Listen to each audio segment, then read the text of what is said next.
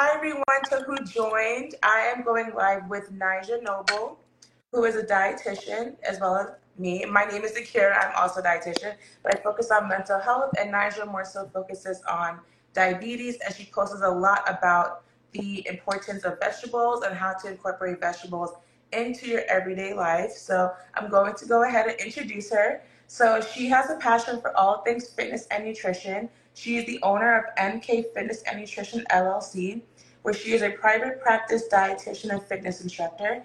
She has a Bachelor of Science degree in athletic training from Bowling Green State University and a Master of Science in Nutrition, Health Span, and Longevity from the University of Southern California. She was previously the staff dietitian at Meta Facebook and the Ohio State University Wexner Medical Center. Niger leads out in a CDC-approved virtual diabetes prevention program to help prevent the increased rates of diabetes within the community. Niger also has a social media community with over 30,000 followers where she shares healthy recipes and nutrition tips, and she leads out in community nutrition and wellness programs and is the communications chair for the National Organization of Blacks in Dietetics and Nutrition. And she loves helping her clients reach their nutrition and fitness goals. So thank you, Nija. That's like a very nice bio. You have like so much experience. Oh, thank you. I try. Lots of work. Yeah, and you're honestly one of my favorite TikTok like dietitian pages because you're just so active and your voice is so cute. I always comment that on your videos because you're always so like spunky and like you. I only eat vegetables because it's healthy, really not out of pure enjoyment. Okay. But you genuinely enjoy vegetables, so so it's like really inspiring to see your videos and stuff. So it's really cool. Thank you. Oh, thank you. You're welcome. So today, guys, we're talking about diabetes and vegetables. So I have some questions for Nigel that I'm going to ask her, and then she's going to answer them. We're going to get into like a conversation about it. Okay. So the first question is, why are adding vegetables to the diet so important? So adding vegetables to the diet is important. One, because research backs it up.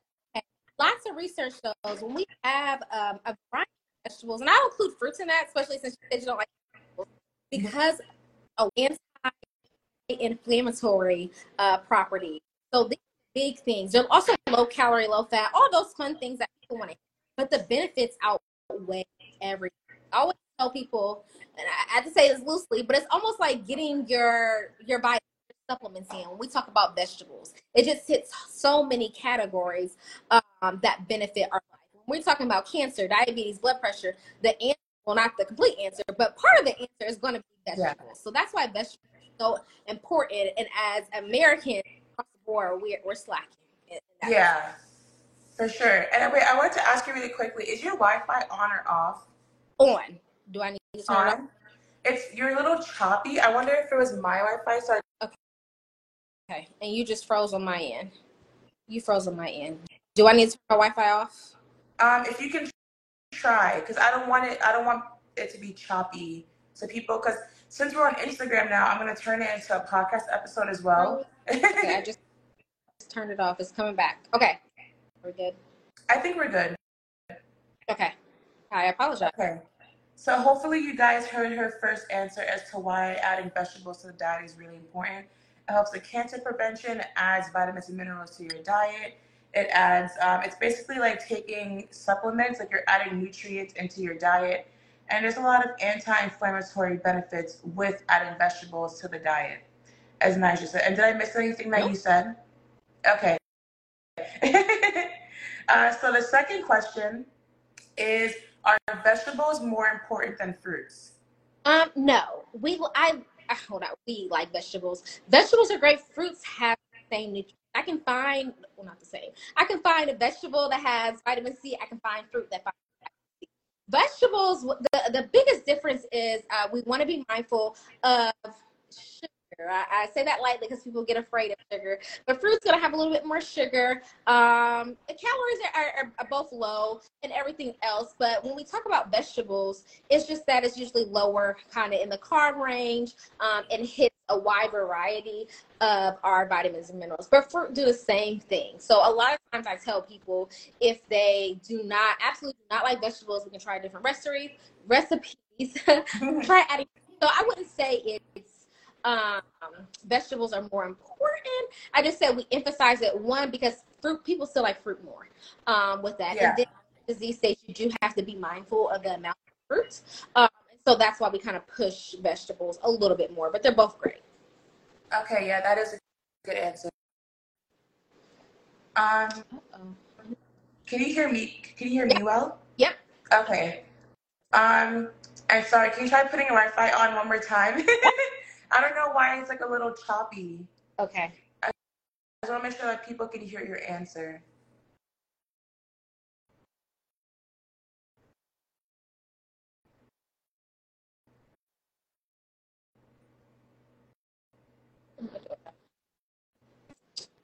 Give me a second to switch over.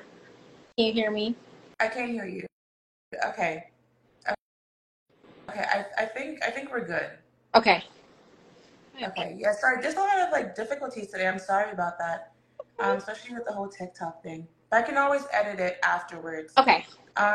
So basically, what you were saying is that fruits and vegetables are equally important, but you like to promote vegetables more because some people have to monitor their sugar. And even though there's nothing wrong with sugar, some people, if they have certain disease states like diabetes or insulin resistance in general, they have to monitor their carb intake because fruit can impact their blood sugar.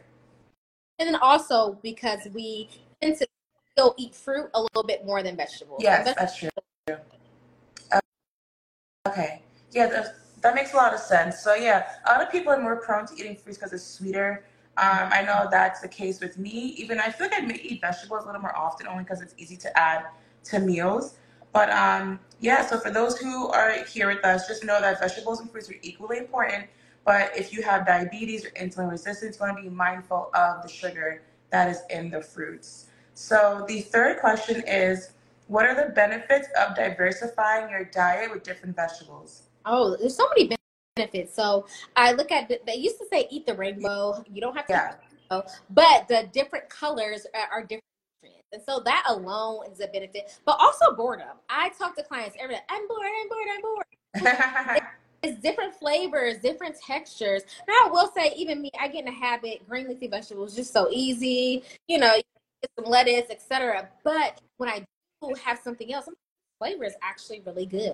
Um, yeah, adding nutrients, we're adding flavor, we're adding texture. So it's so much fun. And again, getting rid of that boredom to add the different benefits to diversifying your vegetables. And then it also too, depending on your budget, going with the in season that helps yeah, too. When you what's on sale? Okay, this is on sale. This is on season. I'm more likely to grab it, and that helps too. When something's out of season, and you're paying $15 for a watermelon in the winter, which you should never do that. yeah. But if you diversify and go with something more in season, like oranges right now, you'll save more money. Yeah, and that is true. I always promote Eat the Rainbow because I feel like we don't. I mean, this is me personally because I grew up as a picky eater. I tend to stick to the same like fruits and vegetables.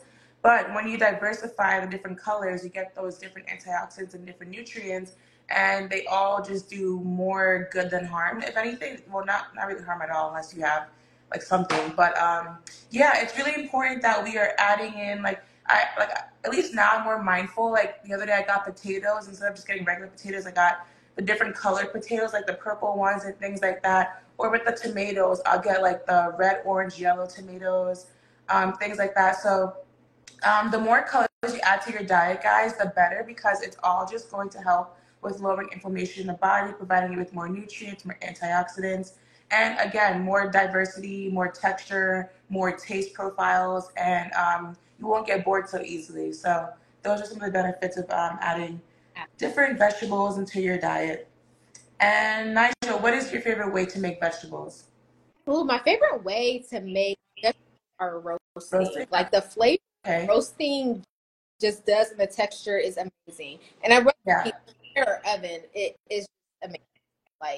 Something about the way roast, I feel like I can get more of the seasoning, the flavor there compared to if I just kind of like saute. I don't know why. It just is not Yeah. doesn't hit all the time. But yeah, I love roasting. Yeah, that I understand. In college, I used to get roasted carrots at the salad bar, and I'm not a carrot person, but for some reason, the roasted carrots tasted really, really good. They were like the roasted sticks, and I think it had like cinnamon or nutmeg on it, and it was roasted, and it tasted really, really, really good. So I was shocked at that. And also roasted broccoli tastes really good I too. love roasted broccoli. Yeah. Yeah, I love roasted broccoli. And then like my favorite later is just some lettuce and I'll make a Caesar salad. Like if I just really don't feel like making anything, I'll just make call it. That's true. Yeah. And are there any downfalls to roasting? Because I know some people are concerned with getting that little burnt taste on their vegetables because of the increased risk for Yeah. cancer. Research is still out for that. So there's not really any concerns with that. I know even when and I was in school, I can't remember. But anyway, but they for that where some people were higher, a little DNA test too. Some people were higher than others with that. But other research said we're not eating much to where it would cause any issues. Okay. Okay, so that's good to know. And I shouldn't add this question in, but when you make your vegetables, do you just make them dry or do you add like an oil or a I butter? add an oil. So I do avocado or olive oil. Those are just my favorites. There's butter. I mean, you do have to be mindful. I just personally don't like butter, which I know is like crazy. Like people think that's I mean, so I was never a butter person either, honestly. like people are like, oh my god, the taste you don't like. I'm like, no, I seriously don't like the taste of butter, but it definitely with oil. One, the seasoning gets on it as well, but that little bit of extra added, not too much fat, but fat flavor makes a big difference. Yeah. And then for those who do not know, when you add um, olive oil, avocado oil to your vegetables, it also helps to absorb the fat soluble vitamins, which are vitamins A, D, E, and K. So that's another benefit of adding those oils to your vegetables. And how can adults sneak vegetables into their meals? 'Cause I know with kids, they advise not to sneak vegetables into Mhm. their meals, but if adults want to mask the taste of it in their meals, how can they do that so get the And benefits? now everyone's gonna be different because some people say that's where they did, but smoothies to me, but specifically now, don't try to put strong tasting vegetables in smoothies. You're gonna Yeah. taste them. But kale is probably my favorite. If I don't want, and I don't mind vegetables, but I feel like you can taste spinach, carrots, cauliflower. You can taste all those in your smoothie. I feel like you can't taste kale as much. Spinach will be second. Blending it in with fruit, chopping it really small, and just adding it to your favorites. So like spaghetti, but again, like vegetables. But I made some from my my sister-in-law, and I'll cut. And she's really picky, but I cut like some. I was nice about it. Some bell peppers or some onions because it's just a habit for me. But making sure you have all that flavor. So something that's saucy too. So it's Yeah. cheese. Like back in the day, and I started in the fitness industry. So back in the day, we're like, don't add cheese. If you need cheese, if you need some sauce, it is okay. The Yeah. benefits are the ranch is not giving you the diabetes. There's a whole lot of other issues. So if you need some cover it, some cheese to cover it, it is going to be okay. So the best thing I would say is get something that you really like saucy to cover that. If you have a texture issue, blend Yeah. it. So I for where I made it's always a pasta sauce, but I blend it like spinach or broccoli, so that way you don't even have that texture. But you want something flavorful. You can't really hide it if you don't have a good sauce or flavor. Yeah, I'm surprised that kale doesn't have a taste in smoothies. I'm not a big smoothie drinker. Yeah.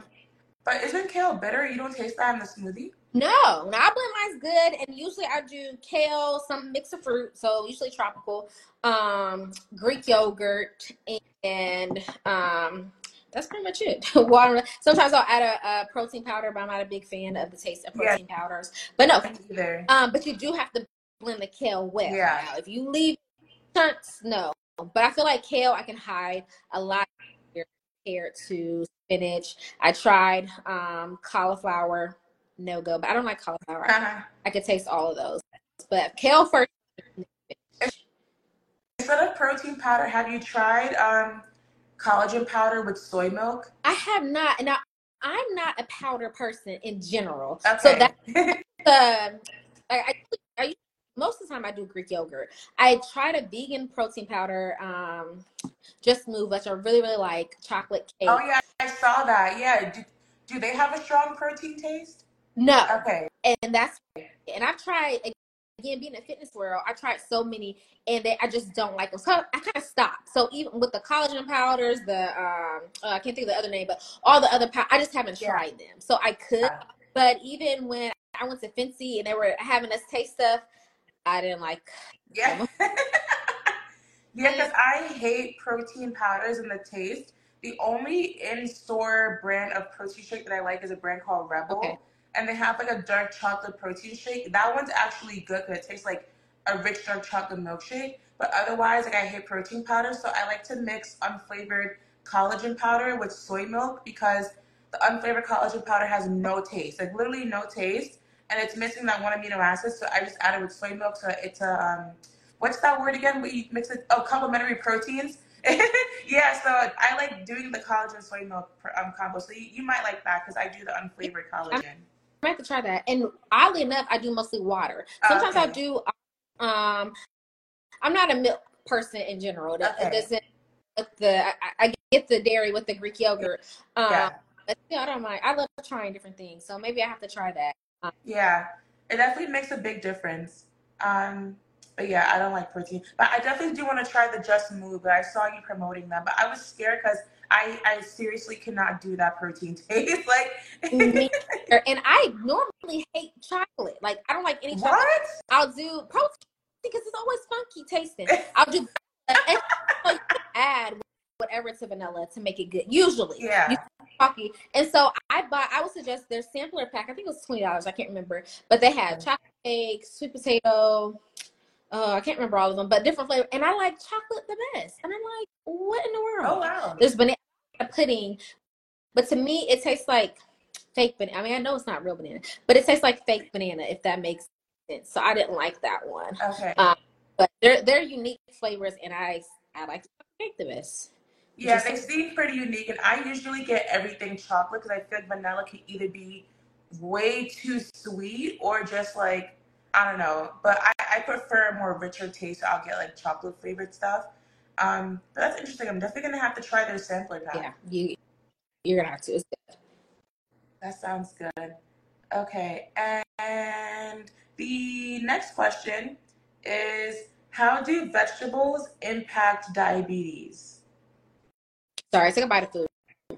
Vegetables impact diabetes by one again what we talked about, and the research is showing we're seeing inflammatory.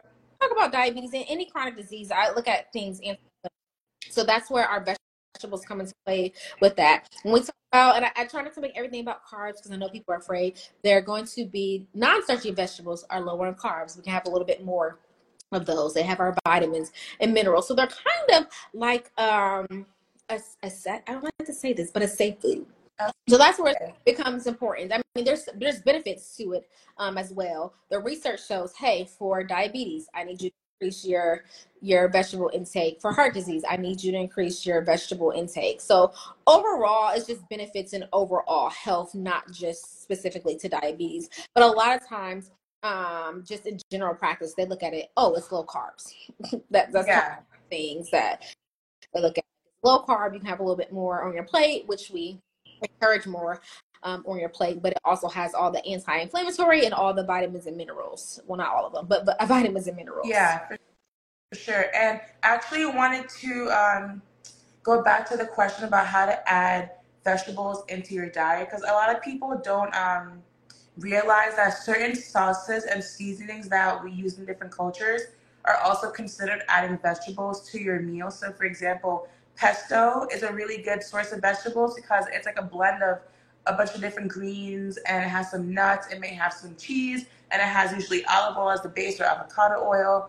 Um, Bruschetta. I just bought bruschetta from Trader Joe's and it tastes so good. It has like the chopped tomatoes and it has garlic and it has oil, so that's really healthy. Or chimichurri. I love chimichurri. Like I literally put chimichurri in like everything, like eggs, sausage. Like I love Yeah, chimichurri. So that's another one. And I'm West Indian, so we use green I seasoning. was gonna say green seasoning. Yep, Yeah, which is similar to I think sofrito for Hispanic yep, people. yep. And then pico because I had today, so I had pico, and so that has tomatoes, onions Yeah, true. in there. A lot of stew. I mean, I'm African American, but a lot of stews will find all over the place, and they do a lot of tomato Yeah. based stews, a lot of tomato based stews. Yeah, So that's they're true. so like you're right, so many kind of sauces that people add that have the best. And then should people be concerned about the fiber that they're the breakdown between like the raw vegetable versus the I wouldn't sauce? be concerned for the raw vegetable versus the sauce, but how did I forget that fiber? The fiber is a very, very important nutrient, and that lowering our blood sugar levels, and also without raising our blood sugar so much. Fiber is so important, and vegetables play such an important role when we talk about adding fiber. I don't know how, maybe because I need to eat. How did I forget? Glad you even mentioned that, but I wouldn't worry about it. And I say this because we always do, not you, but clients, the fine details. Do I need to measure out this? I need you to get started. Yeah. I eat vegetables. So if you want to add sauce, we don't have to do the breakdown of the fiber and things like that, unless we start looking at your numbers and there's some concerns. But my goal is to get you to eat those vegetables. And then if I'm like, all right, we got to watch the sauce, or we got to watch the way you're doing it later on. Typically, I don't even have to do that. Okay. It's pretty rare. Okay, because I know sometimes you'll get less fibers and people get concerned with that. So I want to just reassure them that it's okay regardless, because you're still getting those benefits from the vegetables. Yes. And there's ways you can cook. You can blanch vegetables, which I've been playing around with, which definitely makes a difference in the taste. It's just, it's an extra, about extra 6 minutes. Sometimes I don't want to deal with the extra 6 minutes. I don't always use the nutrients and the fiber, but hey, some days when I'm doing all that. Yeah, no, seriously. That's funny. And then to get into, actually, no, so there's another question. So how often should people add vegetables into their diet? So they suggest, well, what do you mean? Like the serving size, we say 3 to 4 servings of vegetables. Yeah. I like to follow the my plate, of course. So half of your plate vegetables is what we usually suggest. I usually just say start by adding them on your plate. Yeah. Wherever you can get started, because you'll say, oh, half my plate, and then you don't like it. Yeah. But the serving. So I usually suggest having it breakfast, lunch, dinner, or within your snacks. It just really depends on how you eat. Like for me, unless I'm making a smoothie, I'm not having vegetables for breakfast. Yeah.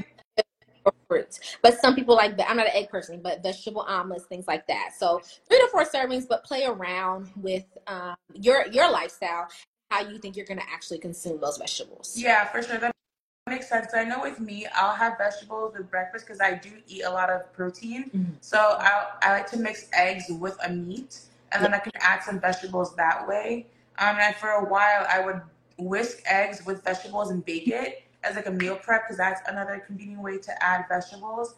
Or even just adding like onions and peppers and like small seasonings like that is another really good way to add vegetables to the diet that don't really mess up the flavor of your meal if you're not a big vegetable person. Mm-hmm. Yeah, those are my favorites if I do. But most of the time, like I like cold, quick bread, something with fruit in it. So, like I said, that's not yours. But by lunch and dinner, I'm getting vegetables in. Yeah, that's true. Okay, that makes a lot of sense.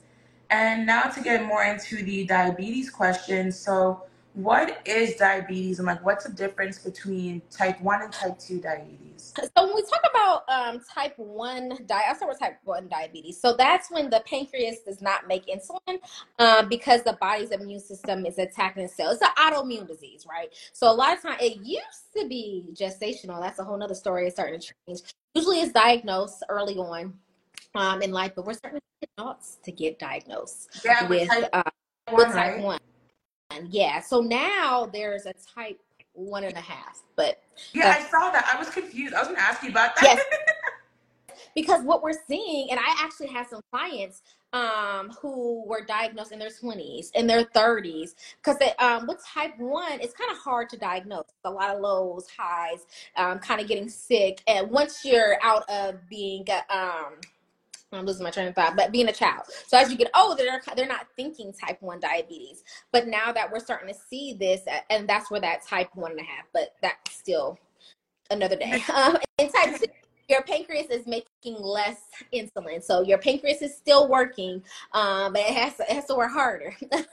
And that's going to be the most common one. And that's when we talk about making lifestyle changes where you can, help your pancreas. You can do that with type 2. You're not going to be able to do that for type 1. Yeah. So those are kind of the biggest things. And it's they're chronic diseases, chronic meaning long term. So a lot of times when we start with prediabetes, before you are diagnosed as diabetic, some of these things is slowly reaching up. I know, so unless you don't go to the doctor often, sometimes it might seem like it pops up, but this is something that will affect you for the rest of your life. So it can slowly build up, but once diagnosed, even if you get it down, your A1C, your blood sugar's down with exercise in exercise nutrition. They used to say reverse it. Now they're saying remission. Okay. So that's something that you'll have to be mindful for your life, for the rest of your life. And then I can just go on diabetes. Uncontrolled type 2, it can change to type 1. Just so crazy to me. Wait, you changed what to you said? type 1. So if you have uncontrolled diabetes, you're just not making changes, not taking your medication, having it for some years plus. So when I worked in a hospital, I don't work in a hospital anymore, so I can say that. So it had some that who had uncontrolled diabetes for years, that their pancreas was not making insulin, and so they were treated as type 1 diabetes. Oh, that actually makes sense, because I remember when I worked at the hospital or the nursing home, sometimes I would see patients who have both, and I'd be like, how is that possible? That makes sense. Okay. Yes, so it was uncontrolled, and they're like, yeah, your lifestyle, it's not going to help. We're going to have to put on some insulin and change some things. So hopefully I explained that. No, I get so excited. To make sure I reach the points of it, but sometimes I get off of it. Yeah, no, that makes a lot of sense. So when it comes to getting diagnosed, if you can explain what an A1C is and what are the ranges that people need to be mindful of. So the A1C is going to be that blood sugar levels over 3. So you should do it fasting, but this is going to be over 3 months. So, and I say that's important, because a lot of people will say, oh, I changed my diet right before my last. So over 3 months. So what's that sugar level? They used to do a diagram, and they had like sugar on the blood cell for 3 months.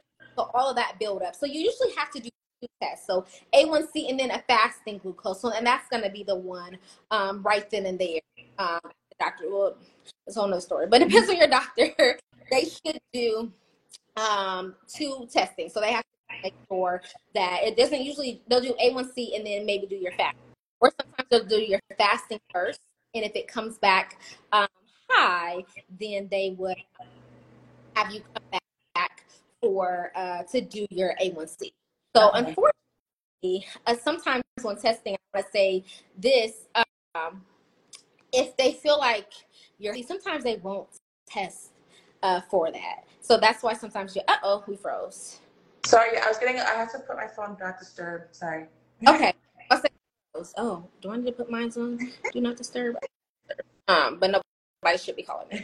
I was gonna say, yeah, so sometimes they won't test it, but if they feel like you're overweight, come in saying that you're dehydrated, if your blood pressure is high, then they'll test it. Okay. That is something to be mindful. So when we talk about pre-diabetes, they look at we keep changing these numbers, but 5.7 to 6.4 is in the pre-diabetes. So 6.5 or higher is going to be diabetic. Is what they're What was the number before? Wasn't it always 5.7 to 6.4? Well, depending on your doctor's diagnosis, some will diagnose. That's why I said just depends on doctor. Some will diagnose at 6 or something like that. They'll say, "Oh, you're diabetic," instead of saying pre-diabetic. So the range has always been there, but before they would just say you're diabetic. Oh, wow. Maybe like that. So it really depends. And there's still some. I have clients who come and will say, "I'm pre-diabetic. My A1C is a 7." Like, you're diabetic, or but. Yeah. say that. And so that's why I say those are the ranges, but sometimes a doctor will diagnose early. And then sometimes they'll diagnose a little bit late, depending on your lifestyle changes that you make. Okay.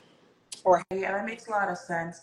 And then, can some people have insulin resistance without having diabetes?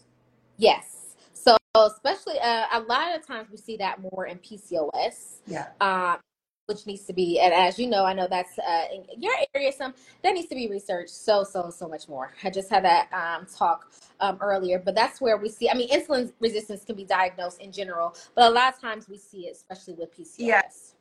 With this. because I know I have PCOS and I have insulin resistance, and a lot of people get confused. But it is possible to have insulin resistance even without diabetes, and it's basically just your body is not using insulin correctly, and that can cause elevated blood sugar. And then that puts women with PCOS at increased risk for diabetes later in the future if they don't control their PCOS when they are younger. So that's really important to keep in mind. And I actually didn't even bring this up, but what is gestational diabetes and what puts people at an increased risk for gestational diabetes? That's a good question. So gestational diabetes is diagnosed when you're pregnant. You take your test in between 24, and I actually just did this, Okay. 24 8 weeks.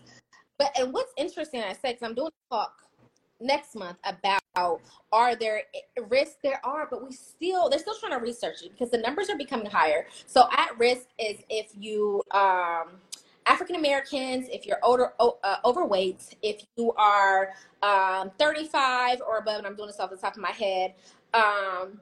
But there's still, we're like, so we know baby causes this. Is there a way we can prevent it? That's what we're trying to figure out with research now. Should we test earlier? So we're still trying to figure out what's really going on with gestational diabetes. So we know that your levels are a little off when you have a baby. That does change. So that's where gestational diabetes happens. Once you have baby, once you take your labs, you don't have it's not they're normal, which is so crazy. But that puts you at risk for type 2 diabetes. Yeah, I was gonna say I forgot it was something that put you at risk for something, and it was gestational diabetes that put you at an increased risk for type Yeah. 2 later on in life. Yes. And Okay. so that's why, and again, since I have to do the talk, I was looking at the research. We're trying to say, okay, we know baby causes it, but is there signs that we can look at earlier? But some of the signs are being thirsty, use the bathroom a lot. Yeah. That's signs of Yeah. pregnancy. So, Literally. we don't know, but we do know exercise when you can, fruits and vegetables, the typical thing. Is what we're promoting, but that's literally what we're trying to figure out now. How can we diagnose earlier? Is there a way to prevent gestational diabetes? So yeah, very interesting. Okay. Yeah, so that makes a lot of sense. And something else I had to say about that. But this is a side note, guys. So Nija is pregnant. So she is currently eating for her pregnancy. Um, so this is just another question I want to ask you. What are some ways in which you are eating throughout your pregnancy to ensure that your blood sugar is stable under control? You know what? I didn't change anything. And I will say, this is my first. They say everybody's pregnancy. Yeah. I didn't have cravings. I don't have, so I'm really eating my normal. So trying to keep it breakfast, lunch, dinner. Still getting protein. I like to eat. I eat a variety of food, but my plate style. So I try to make sure I have my whole grains or carbs, my protein, and fruits and or vegetables. Really stick to that. When my hunger has increased, I just make sure maybe I make a larger plate. Like it's actually been kind of weird because I do get hungry and picking up healthier snacks. So I have like peanut butter crackers, popcorn. I eat snacks. Don't get me wrong. Yeah. I'm like, oh, I'm hungry Yeah. a little bit more. So the change probably for me was adding more consistent snacks and higher calories. So I went with nuts, peanut butter crackers, some fruit, like I said, popcorn, because I want to make sure it counts. Still, Yeah. and keep me full. There's nothing wrong if you're craving Cheetos, have your Cheetos. Yes, be mindful of that. But what I found, if I was doing something more snacky, I was still hungry, which I know better. Yeah. So it's trying to add more nutrient snacks for me. But I really haven't had anything. It's been a blessing. Anything That's crazy or good. like wanting to eat. cookies all day, I would if that was the Yeah. but yeah, I haven't really changed much except for adding just higher calorie snacks. Okay, nice, nice. Okay. That's probably really helpful for some people on the call. So how can someone start, and actually I already have this question. I don't know why I have it twice. Um, if you can go over some of the long-term chronic effects of unmanaged diabetes. I know a lot of people, once they have diabetes, it leads to comorbidities, and they end up having like high blood pressure and other things. So if you can go into that a little bit. Yes, and I always start with that. So when I tell people, and a lot, when one raises the other. So if your blood sugar levels are high, it can raise your blood pressure level. A lot of times, if a doctor comes sees you, they will say, "I'm going to put you on metformin. I'm going to put you on blood pressure medication at the same time because that both will rise. Not for everyone, but we'll see that a lot. Um, Blindness, your vision. Yeah. I know people have gone by untreated, uncontrolled, their vision. You can lose your limb. Your nerve ending. So again, you get a bad cut. Your healing properties. You get a bad cut. Normally it would heal. Uncontrolled diabetes, that cut can stay Yeah. open. Then that cut infection. And then you lose your finger. And these are real stories from people.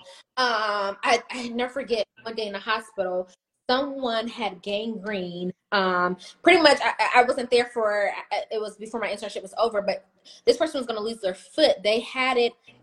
They were out like at a camp, and they could not feel the fire on their foot, so they had no clue their foot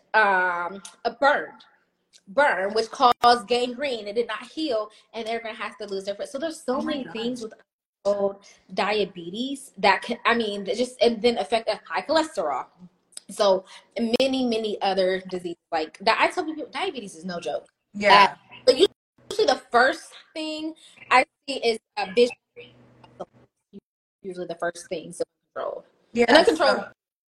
So You just diagnose, don't freak out. But usually the first yeah. years. Yeah, it's good for people to know because a lot of people don't realize that it either leads to other things or it can cause other things at the same time. I know it can also lead to kidney disease, Yep. which is a progressive chronic disease. You go from stage 1 to 5, or is it 5 to 1? It's five. It's 1 to 5, right? Yeah, and then if that's uncontrolled, you can end up having going into end stage renal disease, and that's when people typically have to go on dialysis. Yep. And then again with the wounds, when you have diabetes, it's harder to heal your wounds, and then you are more prone to bed sores, which are pressure ulcers and things like that. And like she mentioned, vision problems, nerve problems where you can't really feel your fingers and stuff. So there's a lot of complications that come with uncontrolled diabetes, which is why it's really important that if you have insulin resistance and elevated A1C, pre-diabetes, that you are managing it at the early stages with a dietitian that specializes in PCOS or diabetes, whichever you have, to make sure that we get your A1C down so that you don't end up being at higher risk for all of the other complications. And one of the things I didn't even ask you, so what are some of the common symptoms of diabetes or even like pre-diabetes and things So like that? a lot of frequent urination, thirst, or thirst slash dry mouth, unexplained weight loss, extreme weight loss or weight gain. We see it both ways. So an extreme could be like, oh, I wasn't trying to, and then it's 10 plus. Not like, oh, I lost 3 pounds out of nowhere. No. Are the most common ones that we see sometimes too. Like I said, they'll start diagnosing, and that's the doctor, not me, or checking for BMI. Not me, doctor, before gets upset, but that's something that. But those are kind of the most common that we typically see. Okay, that makes sense. And that is actually it for all the questions. So, do you have any general tips or advice for people who are newly diagnosed with diabetes and how they can make their meals using the plate that you usually post about on your page? The first thing I say, and I'm not saying that because we're dietitians, but work with a dietitian. Yeah. Get a dietitian. Because what we do, it's natural. Even me being pregnant, I'm like, what happens when you do this? We go on Google. It's so much. We go on TikTok. So much information is overwhelming, and you can end up stressing yourself out. And as you know, in this part, we forgot about the stress part. Yeah. Stress roll on your blood sugar levels, and unmanaged diabetes. So work with a dietitian that can break it down for you, make it clear, really set you up, get a handouts. Not all the time the doctor will give you one, but you can request one.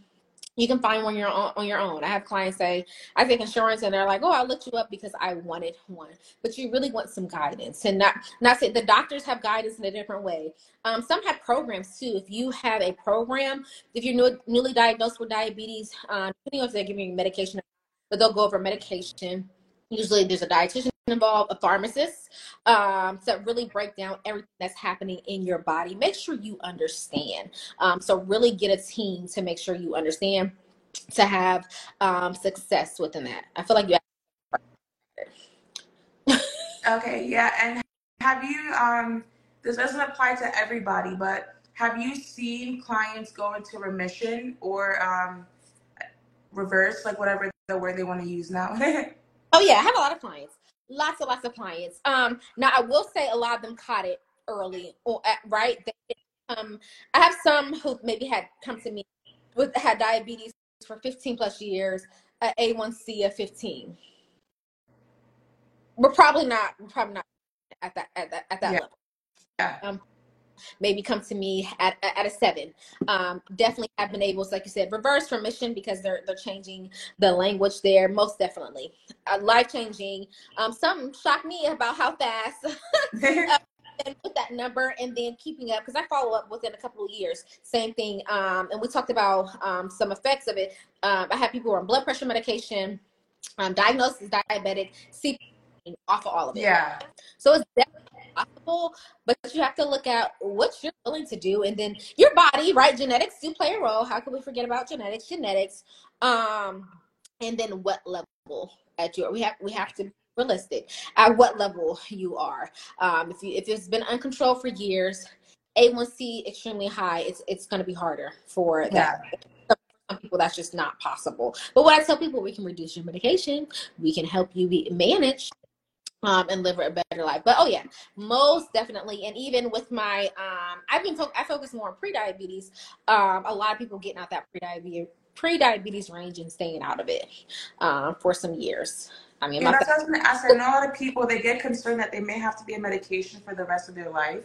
But I wanted to let people know that not everyone has to stay on medication forever. Everyone's story is different. It depends on, like she said, how much you're willing to change, the changes that you do make, your genetic history, your previous medical history. Like, it's a lot that comes into play, but you don't have to necessarily get medication forever. It just depends on the person. So that's something that's good to know. And how can people pair their plate to eat for prediabetes or insulin resistance? So I just happen to have it right here. So Yes.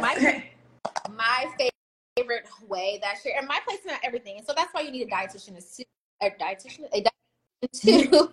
um, what about this? What about that? A dietitian to break this down more. It's not perfect, but you really look at half of your plate and for vegetables, 1/4 protein, 1/4 whole grain.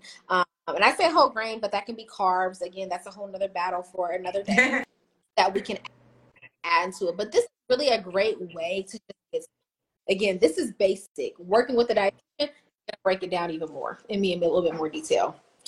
But that's Okay, that sounds good. And how can people find you and work with you? so people can find me on Instagram, TikTok, and YouTube, but they're all the same name, Naja the Dietitian. And those links, I have a website. It's www.nk. But I will be going on maternity leave here soon, y'all. I need a break. But you find me. I'll still be posting on social media, and I will keep. And then I'm in. Don't give me naming all the insurance, but CareSource, Cigna. I'm in the directory as well. So if you have any of those, there's on my website. It shows all the ones I'm in network. You can find me in your directory. I'm all over the place, but social media is going to be the best for the next couple of months because I'm starting what I want to say, maternity leave next month with so Okay. patients, and then April I'm going to be taking some time off to be with the new baby. Okay, So nice.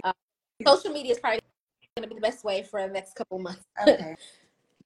And guys, Nyjah posts a lot of TikTok videos on different ways she cooks vegetables, adds them into her diet, makes them taste good. Like, y'all need to follow her on TikTok. Like, literally, like, it's all vegetable content. So if you want to learn how to add more veggies into your diet, make sure that you're following her on TikTok. Yes. And do you take clients? Sorry, because I've had people ask. I do take clients, yeah. And where are you So located? I'm located in Central Jersey, but I take Oh, remote clients okay. and I focus on mental health, anxiety, and I also combine spirituality Okay. techniques such as like manifestation and subconscious reprogramming to help people rewire their mindset through that and also through gut healing with nutrition. Okay, perfect. Because I was saying about TikTok and I was like, I think she takes clients. So that's good to know. And in virtual in Jersey, and you mentioned me posting vegetables. Well, how I even started it because I was tired of my clients saying, "I need a vegetable recipe. I need a vegetable." How I started it because I need to know how to cook more vegetables. I'm like, I'm gonna make some videos because you guys Yeah, are. no. I'm gonna pull my hair out dealing with this.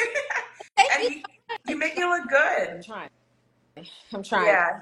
Thank you so much for inviting me. This was Yes, so much. thank you. I'm sorry about the whole, like, that was so weird. I never had an issue like that going on a live before, but it was my first time ever going live on TikTok. I didn't know that they had all those rules. I wish I would explain what they are because I haven't done live probably since last year. I've never, but people used to, strangers used to say, ask to join that you can accept them. So I don't know.